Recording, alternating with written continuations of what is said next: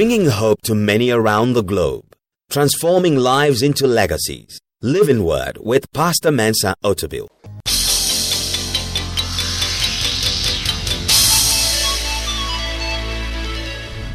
And now, today's word. Well, let's get into the word. Are you ready to get into God's word?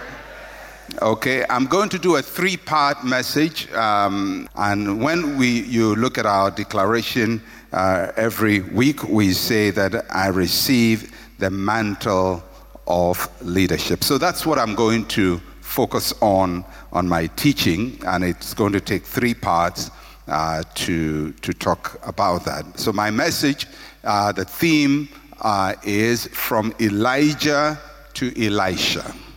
From Elijah to Elisha. And the subtitle is Becoming a Servant. From Elijah to Elisha. And the subtitle is Becoming a Servant. The story of Elijah and Elisha shows how a leadership anointing can be passed from one person to the other.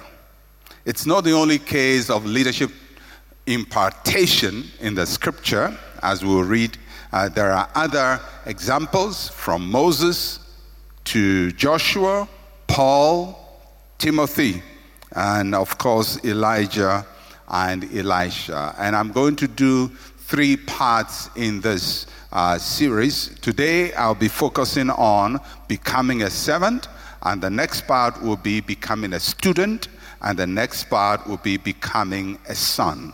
It is a process of graduation by which we are able to receive the anointing from one level to the other. So there are going to be three scriptures we start with. The first is in Deuteronomy chapter 34, verse 9. The second is in 2 Kings chapter 2, verse 15.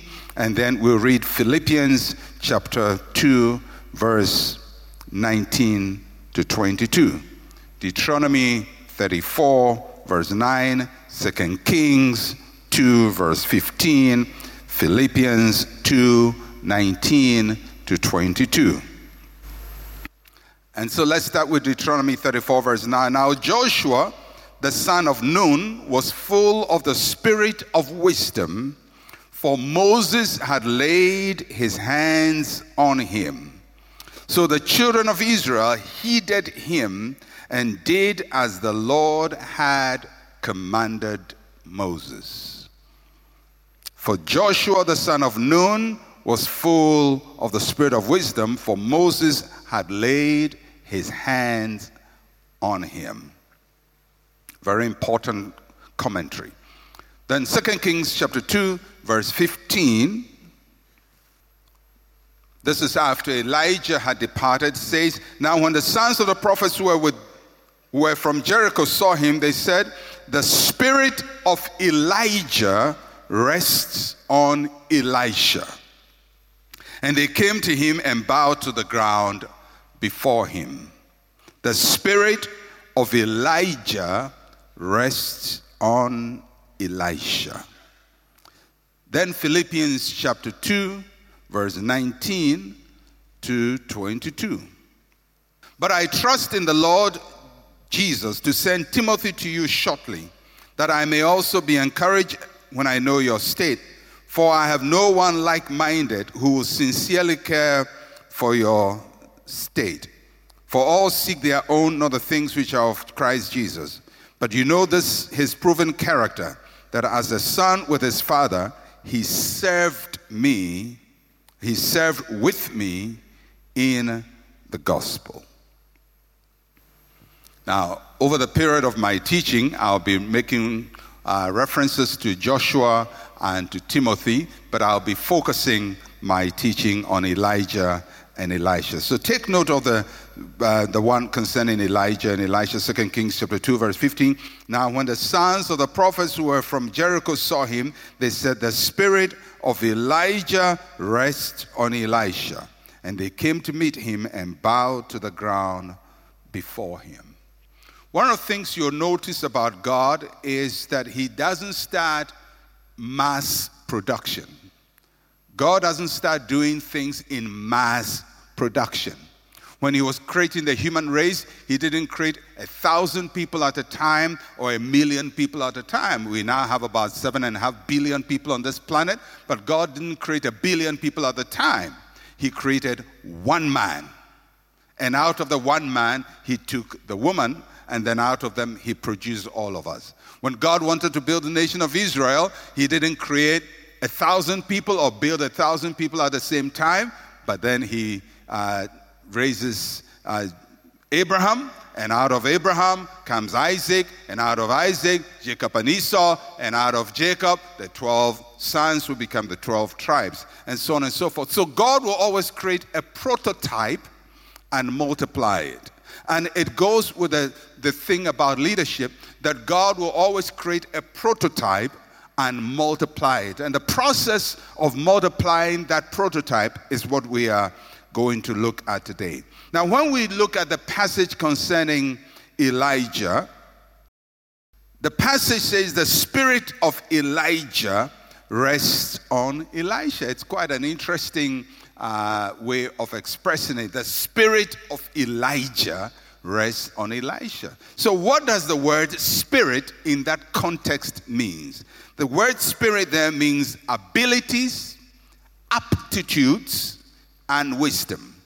Ability, aptitude, and wisdom. When we say aptitude, it is the frame of mind, the way they look at the world, and their wisdom, the way they act.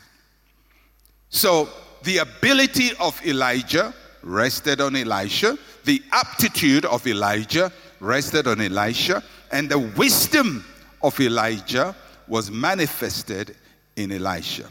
So it's possible to inherit great leadership attributes from one person to the other. So 3 important things I want to state. First is that the spirit of a leader is transferable. The spirit of a leader is transferable. Moses transferred what he had to Joshua. Elijah transferred what he had to Elisha. Paul transferred what he had to Timothy. The spirit of a leader is transferable. Second, there are processes for transferring the spirit of a leader.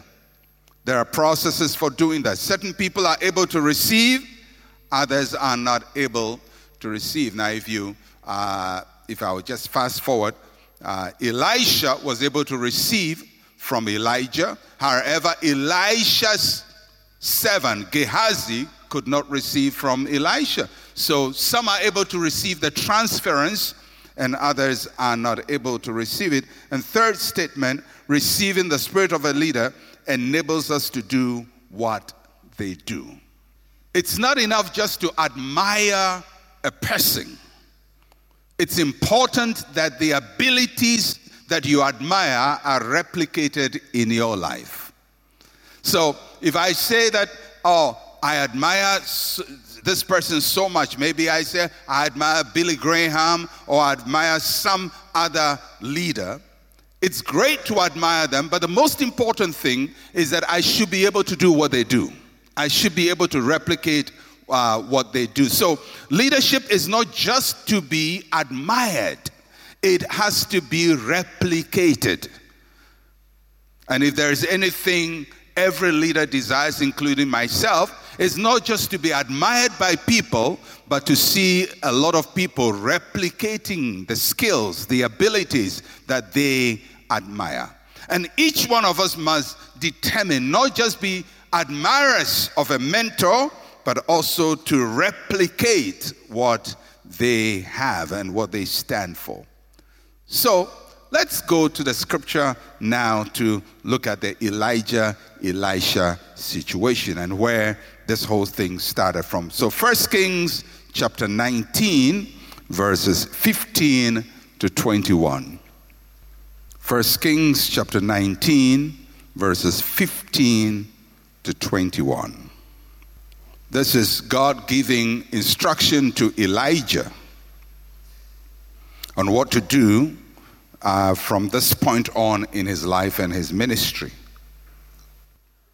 And he reads, "Then the Lord said to him, go, return on your way to the wilderness of Damascus, and when you arrive, anoint Hazael as king over Syria. And also you shall anoint Jehu, the son of Nimshi, as king over Israel. And Elisha, the son of Shaphat of Abel Meholah, you shall anoint as prophet in your place." Now I want you to note the word anoint. It's used 3 times in all the 3 situations. Verse 17, "And it shall be that whoever escapes the sword of Hazael, Jehu shall kill, and whoever escapes the sword of Jehu, Elisha will kill. Yet I have reserved 7,000 in Israel, all whose knees have not bowed to Baal, and every mouth that has not kissed him." So he departed from there and found Elisha the son of Shaphat, who was plowing with 12 yoke of oxen before him, and he was with the 12. Then Elijah passed by him and threw his mantle on him. And he left the oxen and ran after Elijah and said, "Please let me kiss my father and my mother, then I will follow you." And he said to him, "Go back again, for what have I done to you?" So Elisha turned back from him and took a yoke of oxen and slaughtered them and bore their flesh using the oxen's equipment and gave it to the people, and they ate. Then he arose and followed Elijah and became his servant. Very interesting. Elijah is a prophet, and he's instructed to anoint 2 kings and 1 prophet. The king of Syria, king of Israel, and a prophet. Very interesting, because Syria is not under Israel, but the prophet's ministry extended beyond his country. So he was going to anoint the king of another country, Syria, then Israel, then a prophet. Now, if you look through the scriptures, there is no record. There is no record that Elijah anointed any of the 3. He didn't anoint Hazael, he didn't directly anoint Jehu, and he didn't anoint Elisha. If we take anointing to be literally the pouring on of oil. Because, many times people will come and say, "Pastor, just pour this oil upon me and impart your anointing upon me." And there are people who have sometimes come to my office with their own oil. In other words, for the avoidance of doubt, if you don't have oil, we come fully supplied. And they say, "Would you anoint us?" And they come with their own oil, and they will kneel down and say, "Pour this oil upon us, and we will be anointed, and what you carry will rest upon us." And many times, sometimes people have more faith than yourself. And I will just oil you, but nothing is going to happen. Because this is not how it happens. It's not just the pouring on of oil. There's something deeper. So if you look at it, God says anoint, but really he didn't pour oil on anybody. Even Elisha, who received his anointing, was not anointed with oil. He received it through a process. And that's the process I want to talk about. Because if you don't understand the process, you will go for symbols. Because many times we are rushing for symbols and not substance. And these days, anointing oil has replaced every process. So we want to buy a car, we'll go and anoint the car. You want to buy land, you put oil on the land. You want, whatever do you want? I don't know what you want. But people believe that just by smearing something with oil, there is a magical process that brings about transfers of power. The process is deeper than just the symbol. So when you look at the dealings with Elijah and Elisha, you realize although no oil is poured on Elisha, there is a transfer There is a transfer that takes place. Now, the first thing I want us to note out of the passage we read is what Elijah did. What Elijah did. Elijah's actions. After Elijah was instructed by God, he did three very important things. First is that he discovered Elisha. He went looking for Elisha based on God's leading. Now, we're not told whether they knew each other ahead of time, but it is very possible that Elijah knew Elisha ahead of time. It's very possible that probably Elisha was a student in the school of prophets that Elijah was running. It's likely, but the scripture doesn't say so. But if you look at the nature of the instruction where his name is mentioned, his father's name is mentioned, it seems like somebody who was already known to Elijah. So, but he goes looking for him. So he discovers him. The mentor discovers the mentee. He discovered and located Elisha. Now, at the time when Elijah finds Elisha, he's not prophesying. He's plowing. Now, isn't it strange that God says go and anoint a prophet, and you go looking for the guy, and the guy is a farmer? It looked like the wrong gift in the wrong place. But it tells us that sometimes potential can be found in the most unlikely places. So, if God says go look for a prophet, and in those days there were sons of the prophets, you would expect that Elisha or Elijah will go to the sons of the prophets, and maybe Elisha will already be somebody who is training to be a prophet. It's possible, but it's not stated. What is stated clearly is that he's a farmer. He's a farmer with the potential of a prophet. That's the first thing. But Elijah discovers him. Talent can sometimes be hidden in very obscure places. People you don't think have ability. People you don't think can do much will do much. And so God instructs Elijah, and he finds the man farming. That's the first thing. Second thing Elijah did is that he threw his mantle on Elisha. We like that a lot. Throwing the mantle. The mantle was not the spirit. It was an indication of what will happen later to Elisha. The mantle was an outer piece of garment that Elijah was identified with. Now, it is very obvious when you read this passage that the mantle was not left with Elisha, because later on the mantle was given to him again. So when this mantle is thrown to him, it isn't thrown to him and left with him.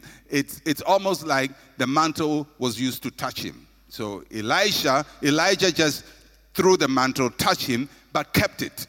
Because at this time, it didn't belong to Elisha, it belonged to Elijah. So there is a temporary moment when he has an impartation that shows him what he can be, but it's not permanent in him. He receives a mantle, or the mantle is thrown against him. Third thing about Elijah is that he allowed Elisha to decide the way forward for himself. He didn't put him under pressure. In fact, throughout their relationship, Elijah made every conscious effort to discourage Elisha. Elijah just made sure he never encouraged him. He discouraged him. From when he says, let me go and say goodbye to my parents, he says, what have I done to you? In other words, it's up to you. It's up to you. I have just shown you that you could be a prophet, but it's up to you. You can decide to continue being a farmer. You can decide to follow me. You can decide to stay. You can decide to kiss your parents. Whatever you want to do is up to you, because leadership is not by force. The anointing is not by force. You have to be ready to receive it. So, he allowed him to decide. And later when you read the encounters between Elijah and Elisha, you realize almost every step of the way, Elijah tried to discourage Elisha. Many times people say, well, sometimes people say, I want you to train me. I want you to help me. I want to be like you. The first instruction you give them, they don't take it. They don't take it because they want you to encourage them. I remember one of the old movies I watched. It's called The Karate Kid. How many of you watch Karate Kid? Okay, I know some of you are too holy, you don't watch Karate Kid. And this kid goes to martial arts expert, a kung fu expert, to teach him how to fight. And he gives him a duster and tells him to dust one way.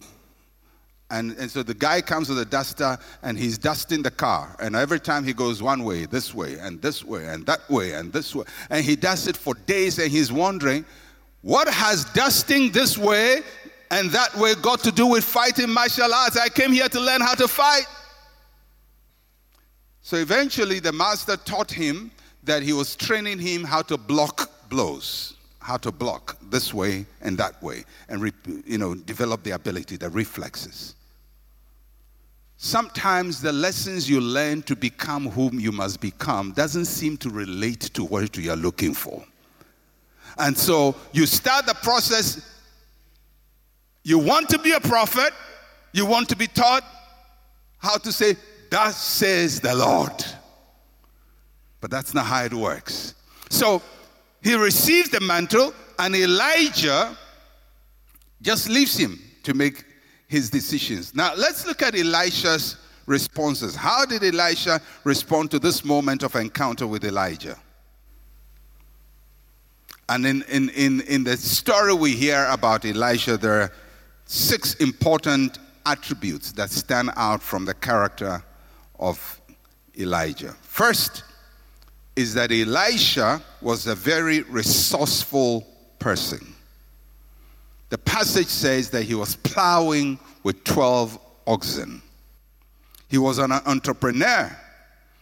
Most likely he was in a family business and he had people working for him. In the passage we are told that he is plowing 12 oxen and the 12th is with him. Now what that literally means, you can't plow 12 by yourself. So there are 11 other people plowing and he's doing the number 12. So if for nothing, he's employing 11 people. But most likely he's employing more than that. And if he's plowing with 12 oxen, it means he's plowing a large field. He was engaged in work. He was entrepreneurial. He was resourceful. He was committed to doing something. God doesn't use lazy people to do his work.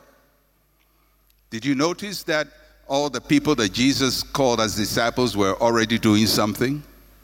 You're either balancing an accounts book, or they were mending some nets, or they were fishing, but they were always doing something. Not people standing doing nothing, looking for a job. Many times people think that if you don't know what to do, then you can be a pastor. I've actually had people come to me and say, can you help my brother? He's just at home. He's not doing anything. Can you help him to be a pastor? Now, if he's doing nothing at home and he becomes a pastor, he'll do nothing too. Because people who do nothing will do nothing. One of the worst things you can tell somebody when you're looking for a job is to say, I'm sitting at home, I'm doing nothing. Can you give me a job? Now, if you tell me that, I will not give you a job.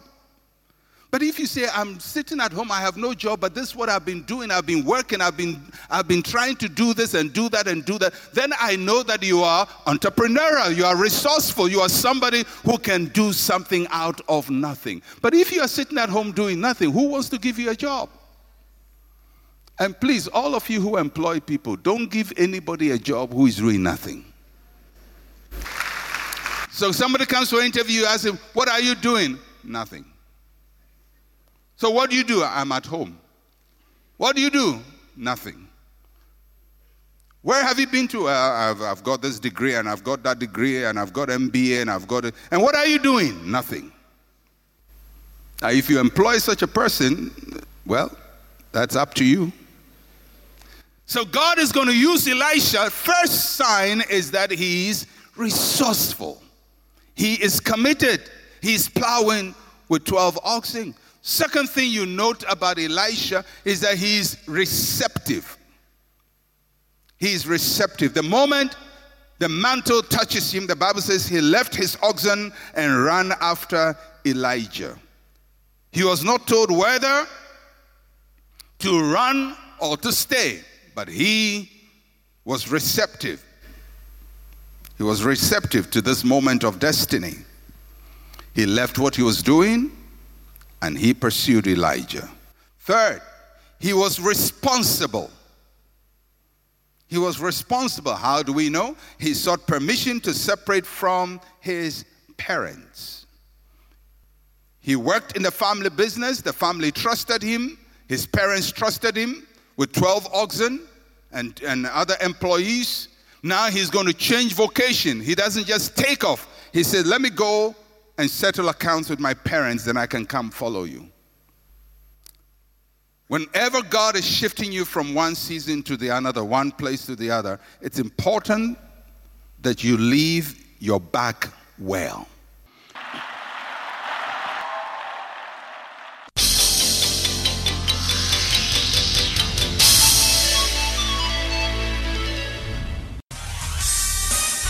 Thank you for listening to Living Word. To interact with Pastor Mensa Otabil, like his page on Facebook. Follow him on Twitter @Mensa Otabil. Email otabil@centralgospel.com or call +233 302 688 000.